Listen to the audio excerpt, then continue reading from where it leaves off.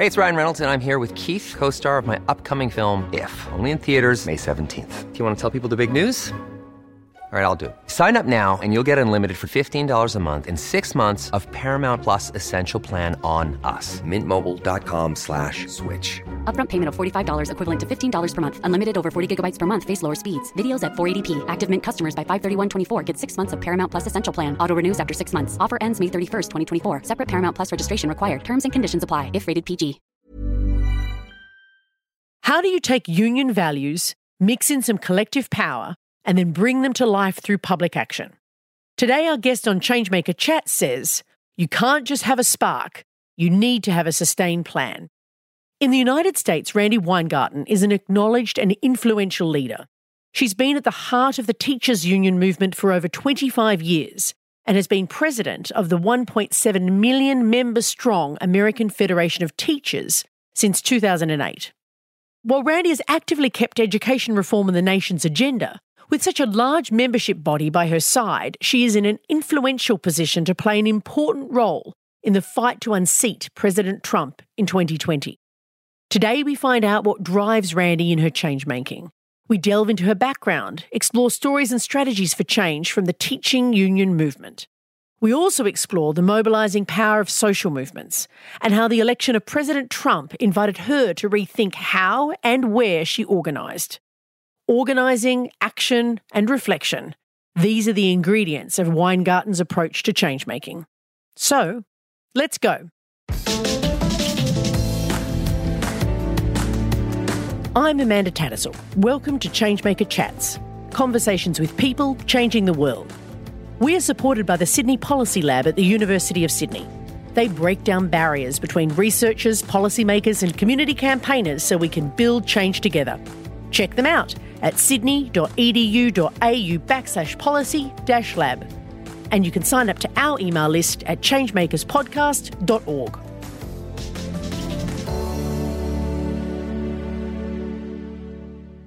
It's great to have you with us. And the first thing that we'd all love to know is, what do you do, especially as a unionist, as the head of the American Teachers Federation, that makes you a change maker? I often think of myself as the luckiest person in the world, in that I get to work at the nexus of public education and the labor movement. And so I believe with every drop that is in me that we need to help people have a better life, a voice at work and a voice in democracy. That what public education does is that is the pathway for kids to not just dream their dreams, which is important in and of itself, but have the wherewithal to achieve those dreams. And that the labor movement does that for working people all across the world. So when you get to work in that sweet spot that is both the vehicle that creates power for working people so that they can fight for that better life, living wages, decent health care, retirement security, the fight to be free from bigotry and hate, the fight for democracy, the fight for good schools. And then you're also smack dab in the middle of the fight to ensure that students from pre-K through higher education have the skills and the knowledge to be prepared for their civic life, their economic life, their life in general, like career, college, and life. That's the change that I try to help spark. Fantastic. And we're going to get to that work in a bit. But what I want to do is first ask you about why you would do all this kind of work in the first place. You've spent your whole career in different forms of change making. Tell me, where did the spark first come from for you to be connected with the labour movement and to education? It was a sense when I was young of trying to correct injustice. I'll never forget, a conversation when I was in high school with some of my friends who would always say to me, well, you're the goody two-shoes. I'm like, what does that mean? Well, you always want to help people. And it was interesting to hear friends of mine think about that negatively instead of positively. But I grew up in a way of thinking and feeling like we needed to make a better world. And I've been really lucky in my life. I've had my struggles, but I've been lucky in that, I've been able to navigate any, the obstacles that have been in my way. I've been lucky enough to be able to navigate them. And so I just chose service in terms of what I wanted to do in my life and help others rise. And frankly, when you do that, whether it was a teacher in a classroom or, negotiating a contract or seeing someone who you've, tried to get elected actually win a race, this is what America should be. There's a sense that the American dream is realizable by all, but you need to have fairness, and that doesn't happen automatically. That only happens if you create an environment that enables that. So I think it's a combination. Why education as service? Why teaching as service? Like who and what inspired you to go there? Like, lots of people care about social justice, but they might apply that in different directions based on their own experience. What experiences told you that education was the right place to go? Again, I would actually say growing up. And so my mom was a teacher. My mom was one of my mentors. I loved the fact that in 2008, I got to be for a couple of years the leader of my mother's union, which was quite a thrill. It was a thrill that when I won the position, when I was elected as the head of the AFT, my mom was in the audience, as was a couple of my teachers from high school. I do think that people have to climb up a ladder of opportunity, but somebody has to put that ladder there, and somebody has to catch you if you fall. Are clearly people who actually help enable opportunity. And so that, in terms of first instinct, first impulse, it's education. It's foundational to a democracy. It is the propeller of an economy, and it is the way in which children reach and realize potential. So I don't think there's any better way of service than public education. And the difference between public and private is that public education is about all. It's about all kids. And we're far away from a perfect system, and I really, really hate when people pretend or try to disparage me or my members about being in the status quo. I don't know one teacher who doesn't fight for better conditions for our kids. Yeah. But what I find really interesting about your career, Randi, is that you haven't only been involved in education. You've done lots of different work. You're a bit of a polymath. You've moved across different spaces. You're in law, you're in education, industrial relations is a specialty. What have those different fields over the course of your lifetime taught you about how to make progressive social change? So I would actually say when I look at those different fields, there were a couple of experiences when I was a high school student that were very motivating to me or that had great influence on me. One was that my mom was on strike for, I think, 6 or 7 weeks when I was a high school student. And in New York State, you had a law that while it enabled collective bargaining for school teachers and other public employees, it also had pretty stiff penalties for striking. So my mother had 2 days' pay deducted for every day that she was on strike, which meant it seemed to be months and months that she didn't get paid, or she would get a check for like 3 cents or 4 cents. And my sister and I were going to college soon. And that was after, a few years before that, my father had been laid off for a couple of years. So it's not as if, we were middle class, but my sister and I both worked while we were in college, and my parents did everything in their power to, help us defray the costs of college.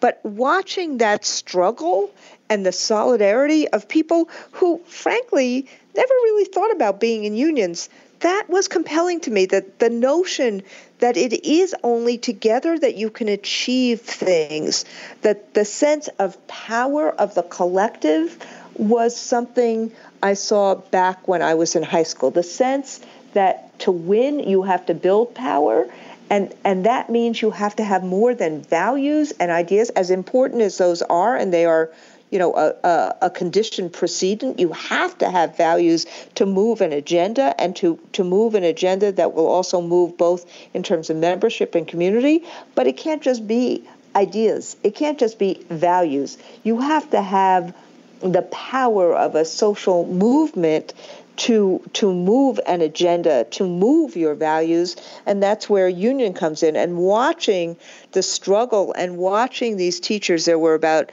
297 teachers in her district, of which 294 were on strike for that many weeks in a small community in New York State, was very impactful on me. So I think that was meaningful and impactful, and I've never lost those lessons, obviously.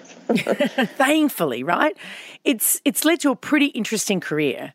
Now, I'm wanting to bring us back to the present and for you to reflect on your insights on change making. We have a global audience, and you are in the heart of Trump's America. What have you learnt from being a unionist under Trump? So, I want to start with something that A. Philip Randolph said, because I think that what he said when he was a unionist in the Jim Crow era is probably as important today as it was then. And I think it kind of answers the question about Trump, which is what Randolph said, and let me quote it, is, "At the banquet table of nature, there are no reserved seats. You get what you can take, and you keep what you can hold. If you can't take anything, you won't get anything. And if you can't hold anything, well, you won't keep anything. And you can't take anything without organization." And what Randolph tried to do, and what the labor movement tries to do, is that we build community around the work we do and the aspirations we have. And so it's building community, understanding with clear eyes what's in front of you and the obstacles and what you need to do to create power. But it is power that is also layered with hope and aspiration. And what has happened is that in the Trump era, what Trump taps into is the exact opposite. And Trump taps into people's fear and deprivation and grievance, and tries to pit people against each other and communities against each other. In some ways, like the worst of the Lord of the Flies or the worst of the Game of Thrones, the sense of competition and survival of the fittest, and that he, instead of being organization that helps and working together as a movement that helps create things, it is only him who becomes the great leader that people cling to. And look, there's 20 or 30%, maybe sometimes 35 or 40% of his base, as he has said, that even if he shot somebody in the middle of Fifth Avenue, which is, the big boulevard in New York City, that his base would still justify it or love him for it or whatever, because he binds people through frustration and through fear. And so what I've learned is that hope and aspiration for a better life, a voice at work, a voice in democracy, meaning that when you put out a value system that is about hope and aspiration for all working people, and people believe it, and you create movements around it, you can trump fear. That is so true. And one of the things that I have endless respect for from the unionism from the American Teachers Federation is that you readily connect the workplace interests that your members have with broader social interests. You know, you work on class sizes, on facilities, on privatisation. You don't just work on teacher wages. Although, let me be very clear, teacher wages are completely a justice issue when people are being paid poverty wages. And what you're doing reminds me of this quote from this famous industrial relations writer, a guy called Flanders, who said that unions need to work both on vested interest and hold up the sword of justice. Do you see that playing out as a philosophy at all in terms of how you work, in terms of the unionism that you practice? Well, I think that we've tried to integrate them and be very forward-facing. So, you asked me a while ago, like what I see we have to do. Teachers have to be part of community. That is, most of us went into teaching to make a difference in the lives of others. We chose that as the work we were going to do. And in exchange, want to be treated fairly for it. You don't go into teaching if you are about acquiring other corporations or want to make a gazillion dollars. You go into teaching because you have a different view, in life, that you want to make a difference in the lives of others. And frankly, I think that activists in unions, they do union work because they want to be part of the change that makes life better for people, that makes life fairer for people. I guess that if you see a community as a virtuous circle, you want to try and help more and more people have enough of a living wage that they can actually enjoy the bounty of their work. You can talk about it differently. If you work hard and play by the rules, you should have a decent life. And so I think that if you find a way that you can make your advocacy in as authentic a way as possible, that people have to see that you credibly want the things that you're saying, that you're just not saying it for, to game someone, then I think it's easy to be about what community needs. Because community wants to keep their teachers. They want to attract and retain good teachers. They want teachers to be part of the life of community. And so the idea that teachers should get a decent wage is something that, at least in America now, people believe in. But the teachers themselves, by and large, don't just advocate for their own wages or their own pensions. They advocate for the teaching and the learning conditions that kids need. In fact, what we're seeing right now is that teachers and other educators are very focused on two things: the disinvestment that has happened in America, particularly since the Great Recession of 10 years ago, and also the freedom to teach. So we have two campaigns running right now: Funding Our Future, which is about how we have the conditions of teaching and learning in schools that kids need to soar, and how we enable teachers to have the freedom to teach, not just the pay for a living wage, but the freedom to actually meet the needs of children.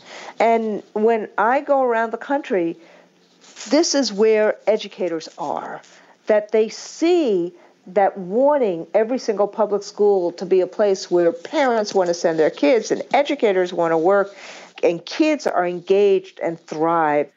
How are these like mobilizations of power that erupted at a particular point kind of different to the sustained work of unionism, of organising, of organisation?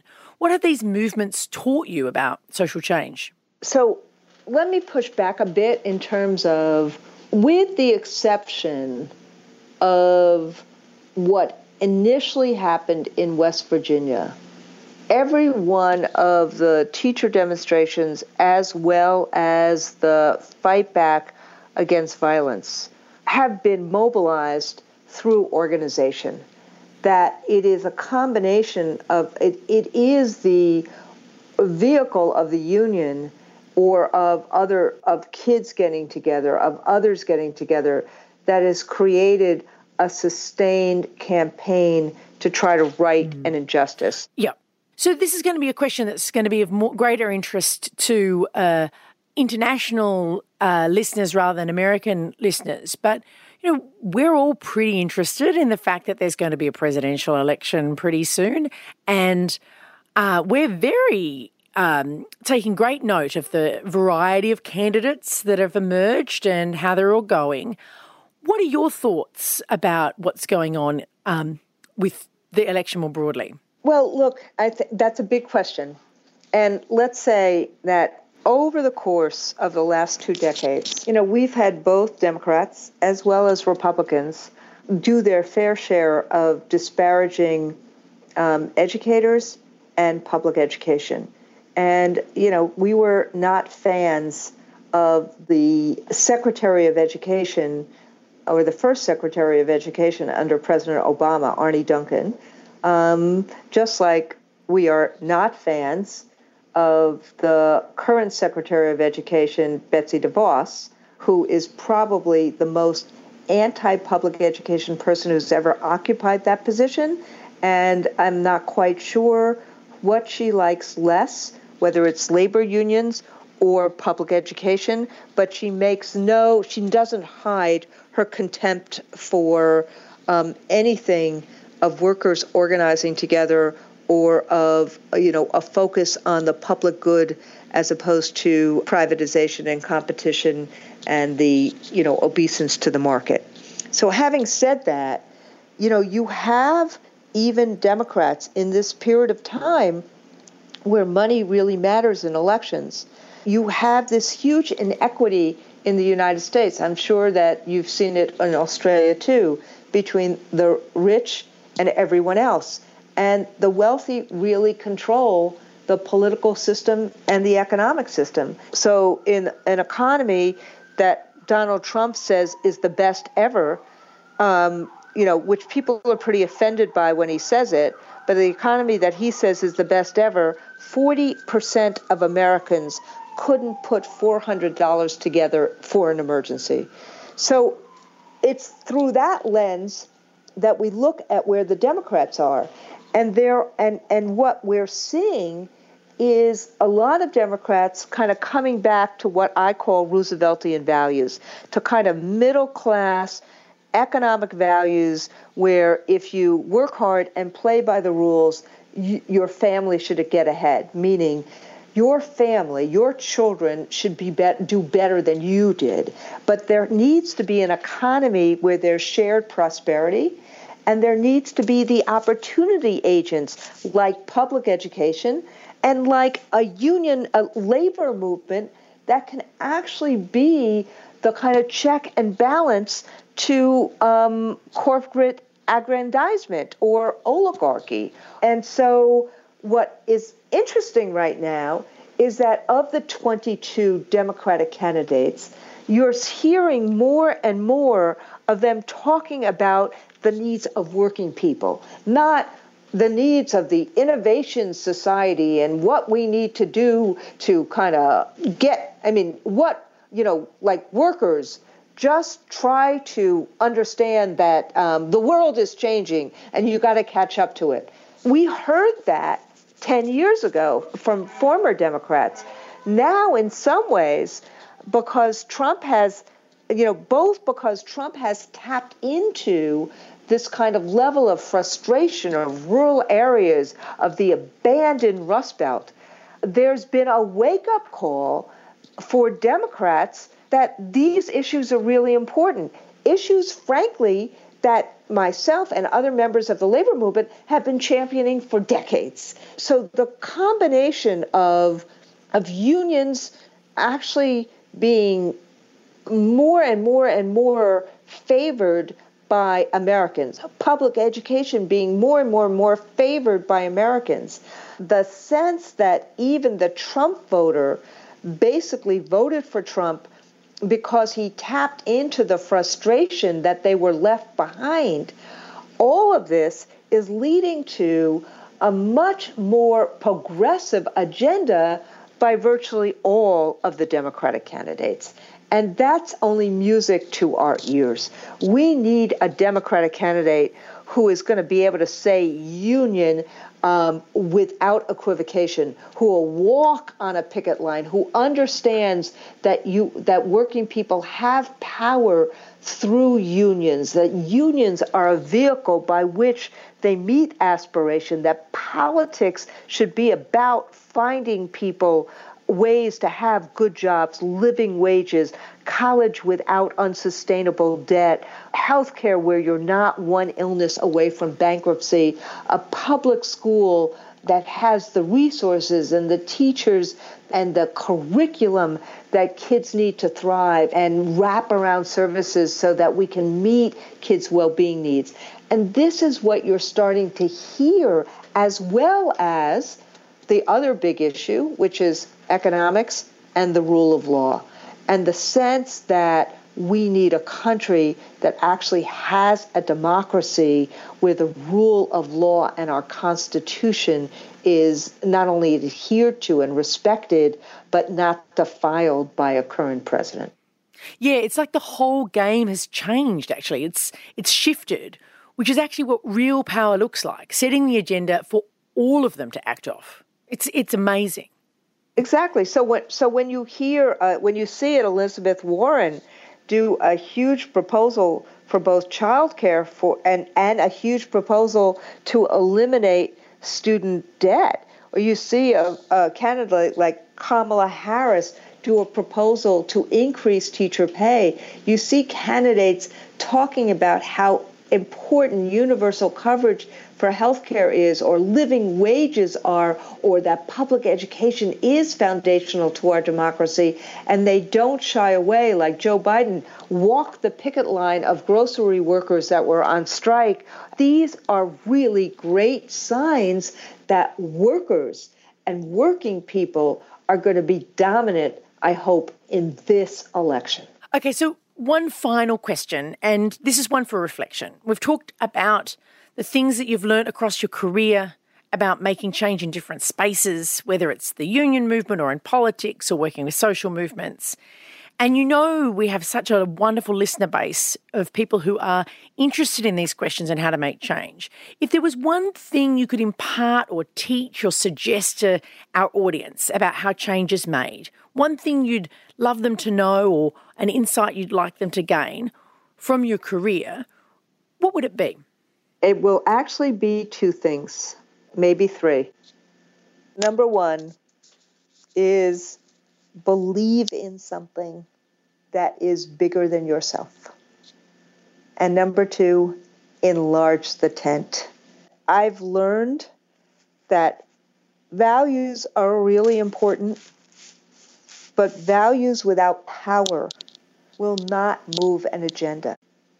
And to have power means to build movement.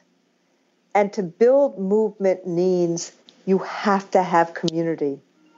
And to have community means you have to listen to people, you have to share values, you have to come together as a movement, as a collective, as an organization, which means it can't just be your ideas. It has to be others' ideas. You have to enlarge the tent.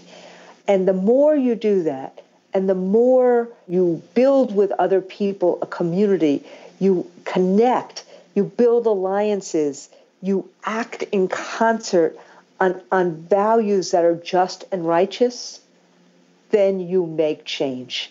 It can't be about you. It has to be about the change that is important for a better life, for the fight you are making. Fantastic. Thank you so much, Randi, for your time. We know you're incredibly busy and we appreciate every single minute. Thank you. Thank you.